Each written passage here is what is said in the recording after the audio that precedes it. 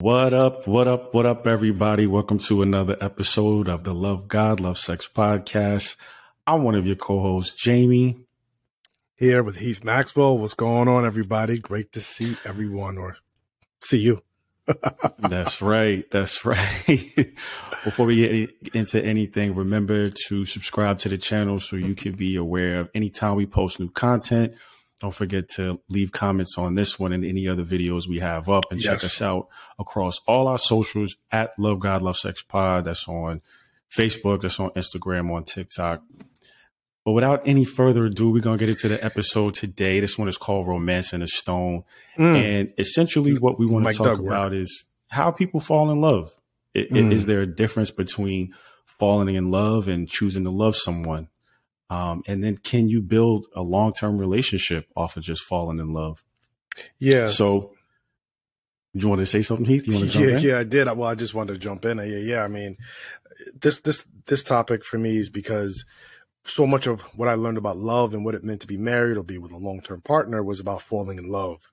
This idea of just giving your complete self and being completely smitten. But that's kind of complicated nowadays. It just seems falling in love is just as easy as falling out of love. And there's no barriers to stop you from falling out of love, or right. You're just going to fall in and then you're going to fall out, and then you fall in and you fall out. It's just cycle. And so I'm kind of interested in seeing how we continue to explore this topic going forward. Well, your exploration is really from the sideline because you've already, you have your forever already. Well, I have a committed partner. Yes, I do, but I don't say I'm necessarily in love. I love the person, but I'm not necessarily in love. And so I think that's the difference that we have to kind of talk about right now. Well, that's a great place to jump into the conversation. Let's talk about that. So when you're talking about being with a committed partner, you don't necessarily feel in love, but you love the person. Just talk about, I want to talk about this too, but I want to hear your differences. What makes that difference for you? So falling in love to me is being totally engrossed in the other person, where you're constantly maintaining this like affection arousal, right? So it's always this heightened arousal of affection for the person you're calling, and that can be manifested in, right? Texting, calling, following up with the person, always being around them, wanting to do things for them, shower affection, whether it's words of affirmation or presence or quality presence or time. You're constantly just being engrossed with the person. I believe when you love someone, you've arrived at a state of commitment where you are making a heart choice and a head choice. What do I mean by that? When you make a heart choice, you still have that affection there. It's not as high, right? The arousal is not peaking like it once was, but you have a deep resonance and connection with them. But there's also the head part. What's the head part? You're making a conscious choice every day to honor that commitment and to honor that love by best serving them and thinking about the needs of the whole, or their needs, and sometimes your own needs, because your needs are part of the whole, over what you may be feeling that day. So that day you may feel exhausted, tired, angry, horny, lost, depressed, deep, sullen, sad, whatever it is. You're always processing, continuing to process life through the lens of that love and that commitment. Every day you're saying, I'm choosing to maintain, heal, and be a part of the greatness of this partnership, even when it doesn't feel great, even when I'm not at peak arousal anymore. That's what it means for me. Yeah. I mean, I went through this kind of process with my ex-wife, and then one of my recent partners, with my recent partner falling in love with her. Well, let me back up. Before I got married, I didn't really believe in falling in love. I always really believed in love being a choice. Most of the relationships that I saw growing up, I didn't really see that falling in love or that what you talked about, being totally engrossed in that person. I saw people who, despite all of the difficulties that they were facing, they chose to stay in their relationships. They chose to work them out. And they chose to kind of forge ahead through things that they were going through, issues, problems. And so that was my understanding of what love was. Love was definitely a choice that you saw in action. It might not have been I think this person is the most good looking person in the world. When I see them, I'm ready to tear their clothes off. To me, those are the things that I saw were associated with being in love. It was more about the infatuation or the obsession with the person. And so what I was about to say was, when I got married, I didn't necessarily have those feelings. It wasn't like I was head over heels. I really saw this person to be a wonderful choice as a life partner, somebody who I knew I could build with, somebody I knew who was reliable, someone I knew who was enterprising, who was going to be, make strides in their career, someone who I knew was going to motivate me, who could help me be the best person that I could be.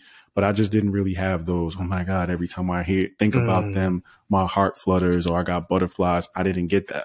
I didn't have that. But here's what I will say.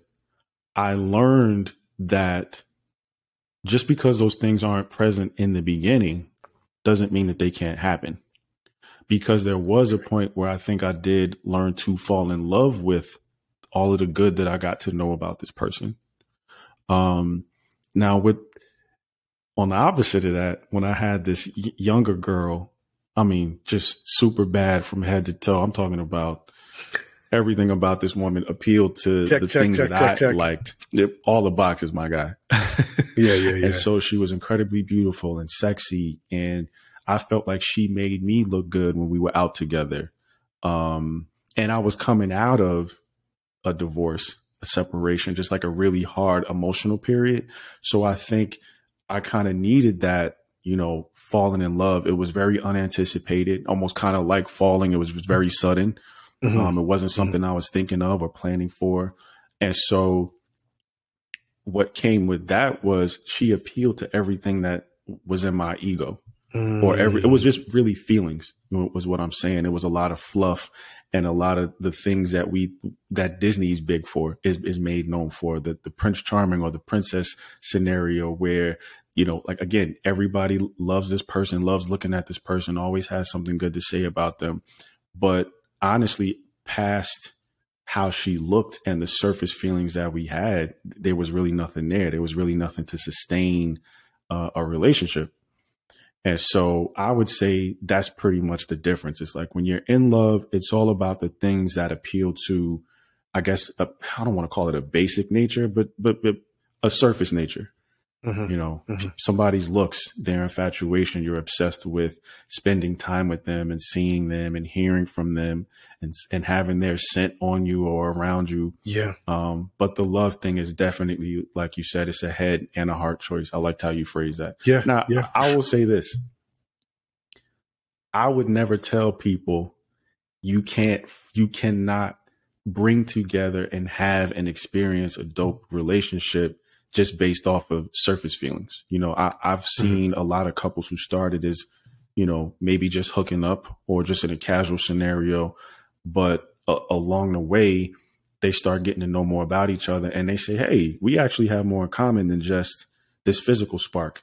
And so that kind of turned into more of a long-term scenario. So I would never say a relationship can't be built on that.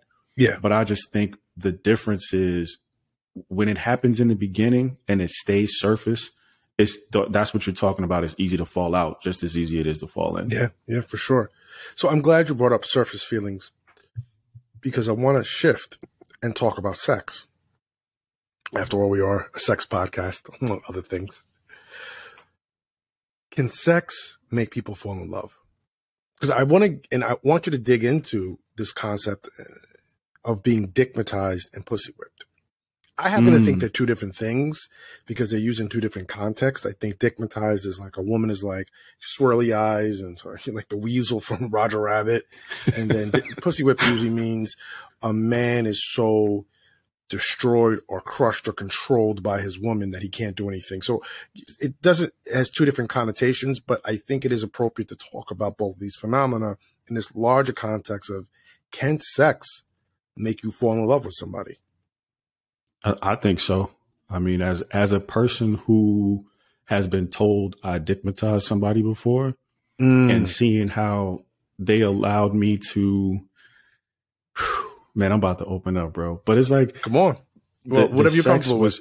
The sex was like, I always say it makes me feel like a king. It made me feel like a king that I could, you know, basically just like whip it out at any given time. And like, she was just ready to jump on it. Or she just made me feel like every day of the week, she was texting me about, oh my God, I can't wait to have it again. And all I could think about is you. And you know what I mean? Like, you made me scream, or you made me feel like no one else has before. And I mean, would I say that's falling in love? I don't know. But I feel like what we're talking about, that obsession, that's the feeling and the energy that I was getting from the things that she was saying. On the other foot, though, I have been so pussy whipped that the credit card comes out more, or you you know, I'm footing the bill for things that that's not really my expense. It's 24 pairs of Jordans. Hey man, you know, you might get on Fashion Nova and get a couple of dresses when somebody got some jeans. That's a good thing. Somebody got that gushy. Hey, listen, man, you might get some apple bottoms when those were hot. That's when it was happening. You know boots with the Spurs too? The 7 for all mankind. Those joints that was like 125, 130 beans.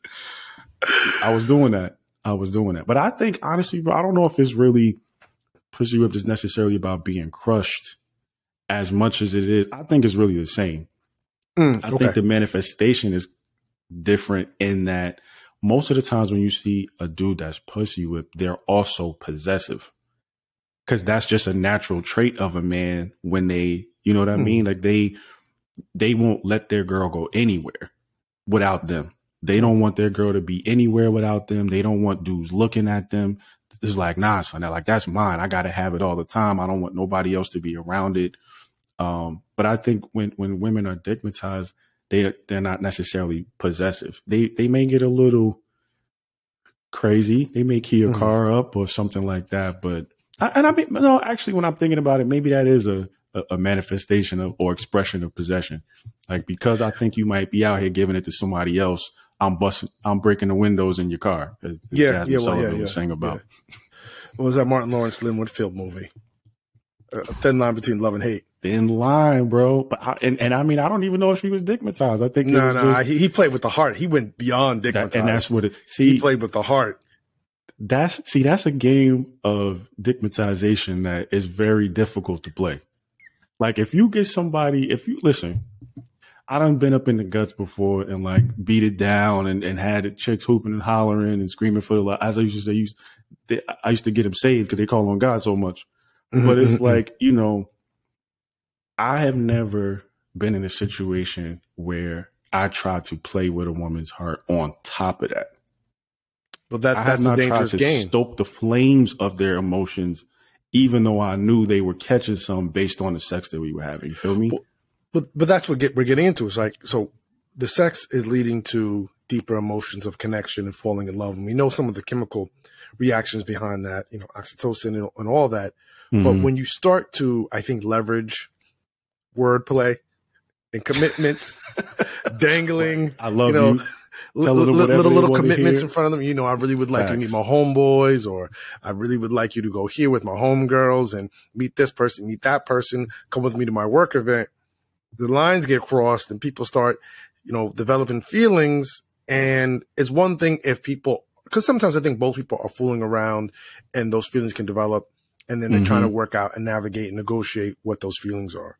It's another thing when someone who's kind of in predator mode, man or woman, you know, he, she, they, whoever it is, and they are moving in predator mode because they're trying to accomplish a goal, probably getting, for example, maybe it's just about a certain level of sex or the type of sex they want to have with that person, or it's about getting that person to give up something of themselves, right? So the credit card, or, you know, I'm moving in for a couple of weeks because my apartment needs to get worked on, and a couple of weeks turns into a couple of months to a year. You know, people have these little goals they try to achieve, and they try to use the sex to control people, pussy or the dick or whatever, that they may be moving. So I do think that sex can create the feelings of falling in love. I just don't know if it really means people are falling in love. But, you know, in conceding that point, I think going a step further, I still have a challenge with dickmatized and pussy whipped, because I struggle with really trying to understand how people define it because of what the results are or what the criteria for the results are. So what I mean is a woman dickmatized when she's paying the meals, taking them on trips on her BMW, paying for those flights to Cancun or Tulum? Black folks in Tulum like every day now, you know, paying for Tulum or Barcelona. Is a man or pussy Dubai. whipped? That's another place that black people love going to Dubai. Yep. Yeah, Dubai. Yeah, black folks go to Dubai, right? Is it pussy whipped when a dude just really wants to, when the dude is just putting the credit card out? Or is it, like I said, what I perceive to be when, hey man, we going outside to the game. You want to come with us? You know, I got to ask her because, and then, you know, because, and I can't make a decision without referencing her or getting her opinion or her 2 cents. Now, we know some of that is just good couple dynamics of communication, but with pussy whipped, it seems to go a step further. And that's where I'm wondering, it doesn't seem to really match up with the whole falling in love scenario. No, but it is still, I think it's still kind of, it goes hand in hand with, the base or surface nature, because it's really just appealing to this thing that you love so much, that you get from them. Mm-hmm. That's why I said it kind of manifests differently for men and women. Like, to your point in this scenario, right? If guys are asking you, yo, son, we going to get some food after work today. You want to meet up? It's not even I need to ask her. It's no, I'm going home. I just want to be laid up in this joint all day and all night.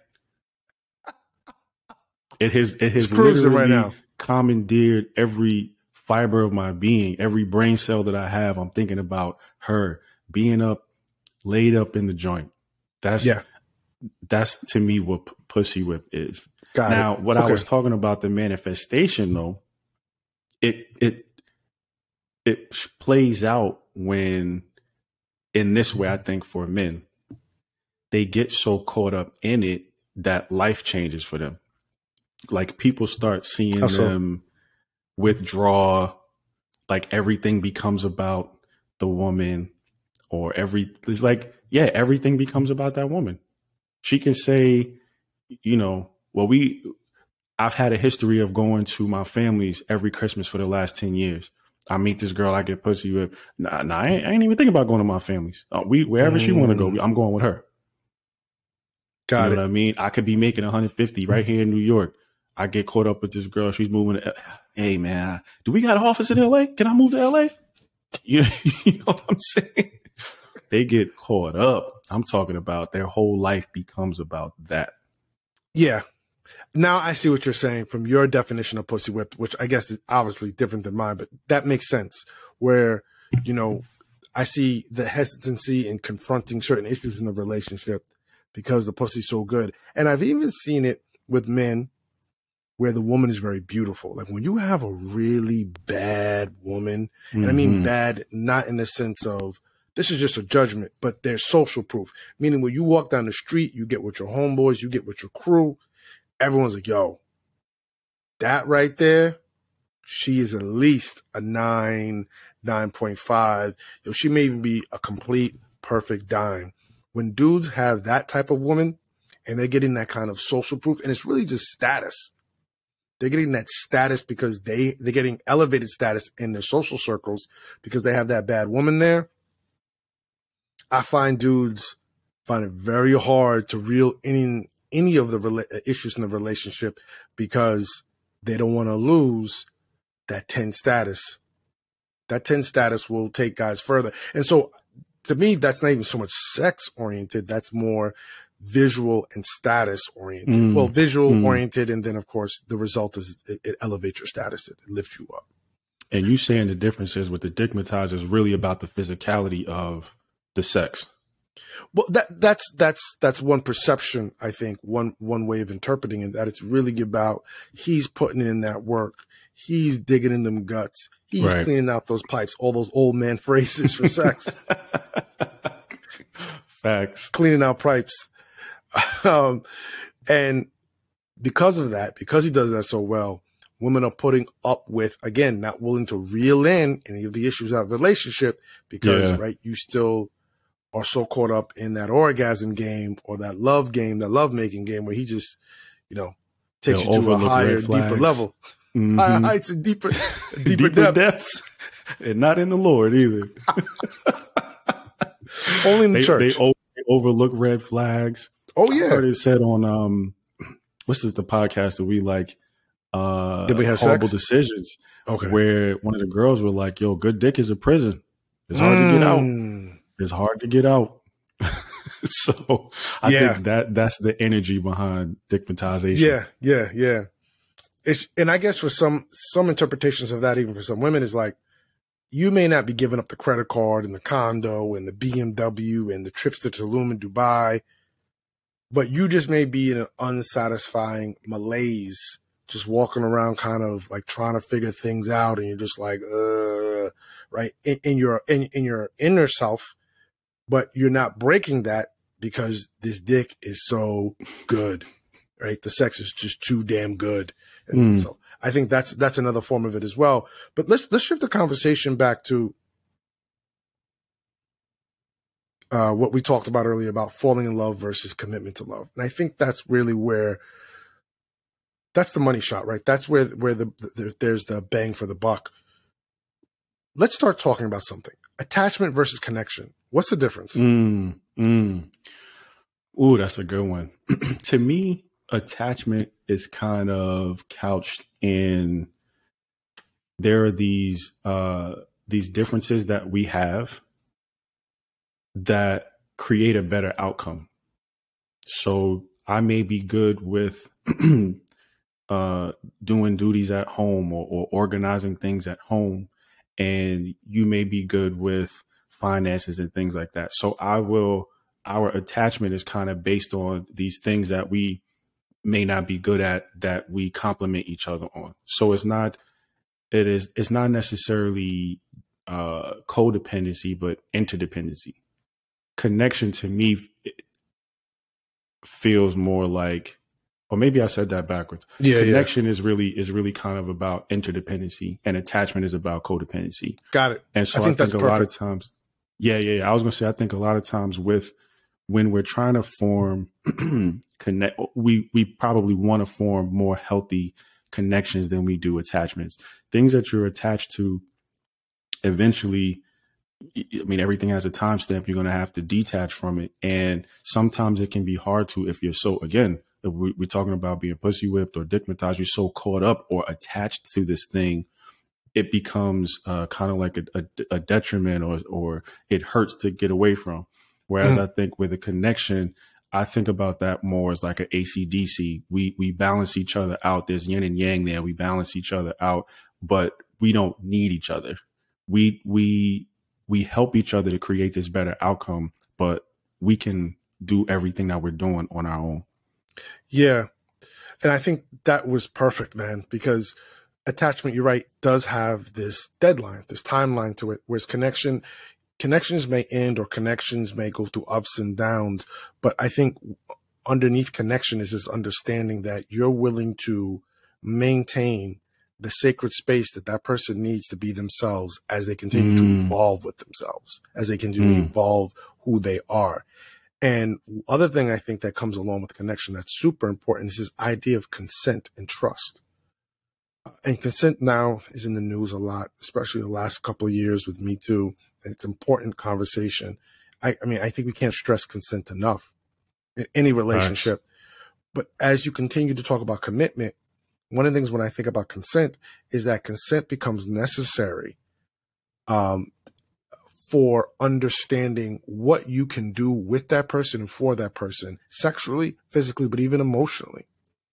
A lot of times we get involved with people and we're in our relationships with the people that we say that we really love, and we're not giving them the space to process their own stuff, or we're trying to start taking over their lives, micromanaging every aspect of their life or micromanaging their emotions, and recognizing where you sometimes have to really, concretely communicate, hey, this is what I'm thinking. Do I have your permission? Or, hey, this is how I'm perceiving the situation, or this is how I'm perceiving our relationship right now. Can we talk about this? Really going based off permission-based interactions, as opposed to making assumptions and trying to control. And I think that matters for sex, and we know why it matters for sex on many levels. But I also think, again, it matters for the emotional connections or the emotional interactions you'll have with that person as well. Man, I'm just thinking about permissions and consent as it relates to attachments. I feel like a lot of that is not there. There's a lot of assumption in attachment and the permissions and the trust. And like you said, a lot of more of that is in the connection. Yeah. Yeah. Well, I think attachment also deals with possession, owning. This is mine. Yeah. You're mine. That's my man. That's my girl. Temptation's my girl. But so they I got sunshine on a cloudy day. Yeah, exactly. But I think that's where, you get the need to possess and own, and that's where a lot of things go awry, and you miss out on the opportunity to really bond with that person on terms that they're comfortable with. I think the great writer from Village Voice, Dan Savage, said, relationships are partnerships, they're not depositions. And it was in reference to how sometimes we try to just really with surgical precision get involved in the lives of our partners in a way that's very invasive. Policing them. Policing, almost having this police-like investigation or interrogation posture, and not really double checking and along the way of how you're saying, hey, is this working for you? Do you like this? Are we still in agreement? I heard one guy tell me, he was a pastor. He was like, they're not from New York City, but being here in New York City, every I guess couple of year or a couple times a year, he'll go to his wife and say, hey, I still feel called here. Do you feel called here? Is this still working for us? Check-ins are good. Yeah, right. And so still getting that consent to be here so that he's not railroading over her and what maybe her ambitions or callings are, and finding that level of agreement to kind of keep moving forward.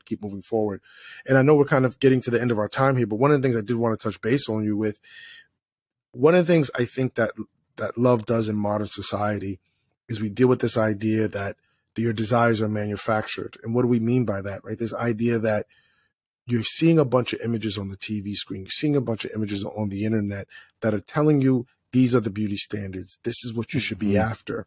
Right. And some of us, all of us, sometimes fall victim to that, and we get engrossed in those beauty standards as opposed to finding and identifying what really works for us. And then we have to go through the process of pulling through all those layers of falsehoods and lies and marketing to find out who's the partner that works best for me in my evolving self. When we talk about desires being manufactured, what do you think are the best ways for people to confront this kind of idea that, hey, you know what? I'm always trying to fall in love with this kind of person, whoever this person is, the geek, the jock, the smart person, the person who's really, really, really good looking, but not that smart, or, people going after their types. What do you recommend for people when they deal with that and they come to that conclusion? How do you recommend that they detox from that when they start to recognize, or they should be recognizing that, my desires are manufactured? I mean, that's hard, bro. Bringing people to a level of self-awareness that they may not have or have been exposed to on a regular is hard. And I mean, we say this often, or I say it often, nobody's built to go without. So if I think I deserve this, and this is what I've been going for, I've been chasing, I've been seeking, regardless if it's manufactured or not, that's what I'm going to expect. And that's what I'm going to go after. But I definitely think doing inventory, asking yourself this question that we've heard, how has what I've been doing been working for me? So if my tastes kind of lean towards the model-esque chick who could be on OnlyFans, who everybody's liking her pics on IG, and like, I need the dime, or I need the bad chick, or this, that, and the third. If that's what I decide to go for, I just need to know these are the problems that come with this type of woman. or these are the problems that come with this type of man. And so if I'm doing inventory, if I'm looking back and I'm saying, well, yo, the last 5 chicks that I tried to talk to fit this description, and all of them either cheated or they did this or that, it's like, maybe I'm aiming in the wrong direction, looking for love in all the wrong places. We've heard that a lot through life. So it's, I mean, I don't know. Like, again, that takes some self-awareness that I don't know in this regard, with this situation, topic, issue specifically of finding a loved one, a mate. It's really hard to tell people what you want might not really be for you. I think it's really hard to do that. Yeah. Especially if they feel like this is what they deserve. Yeah. And I think you're right. People, when they talk about they're falling in love, it very much is tied into this concept of entitlement. And this is what I deserve. And I have a right to be with this type of person. I'm finally owed. The universe is finally working out for me, working for me. That's a big part of it. But we know a lot of times when you get out of the superfluous, superficial language, you're starting to like work with yourself, or if you're dealing with a friend, talking to that person saying, hey, dude, you're saying you want to be with this person, but you brought up a great point. This person comes with this type of responsibilities, because every person has responsibilities. You want to be with a writer. You're talking about someone who's going to be walled away or holed away for 6 months working on the next novel. Isolated, you want to be a high-powered financier. That's early mornings, late nights. And I think when you get into attachment, that's, well, they should do the early morning, late nights, but still make time for me. But what about them? Whereas the connection is, you know what? I understand that. Maybe we could do some trips.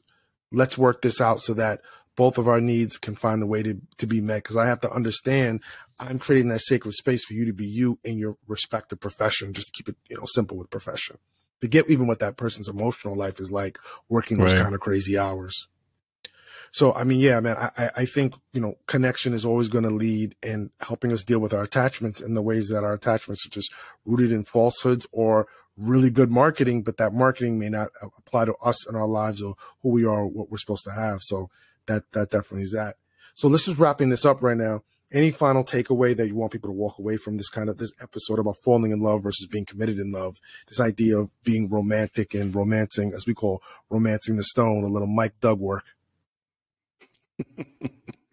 For all the 80s babies who don't really know, go check out that movie.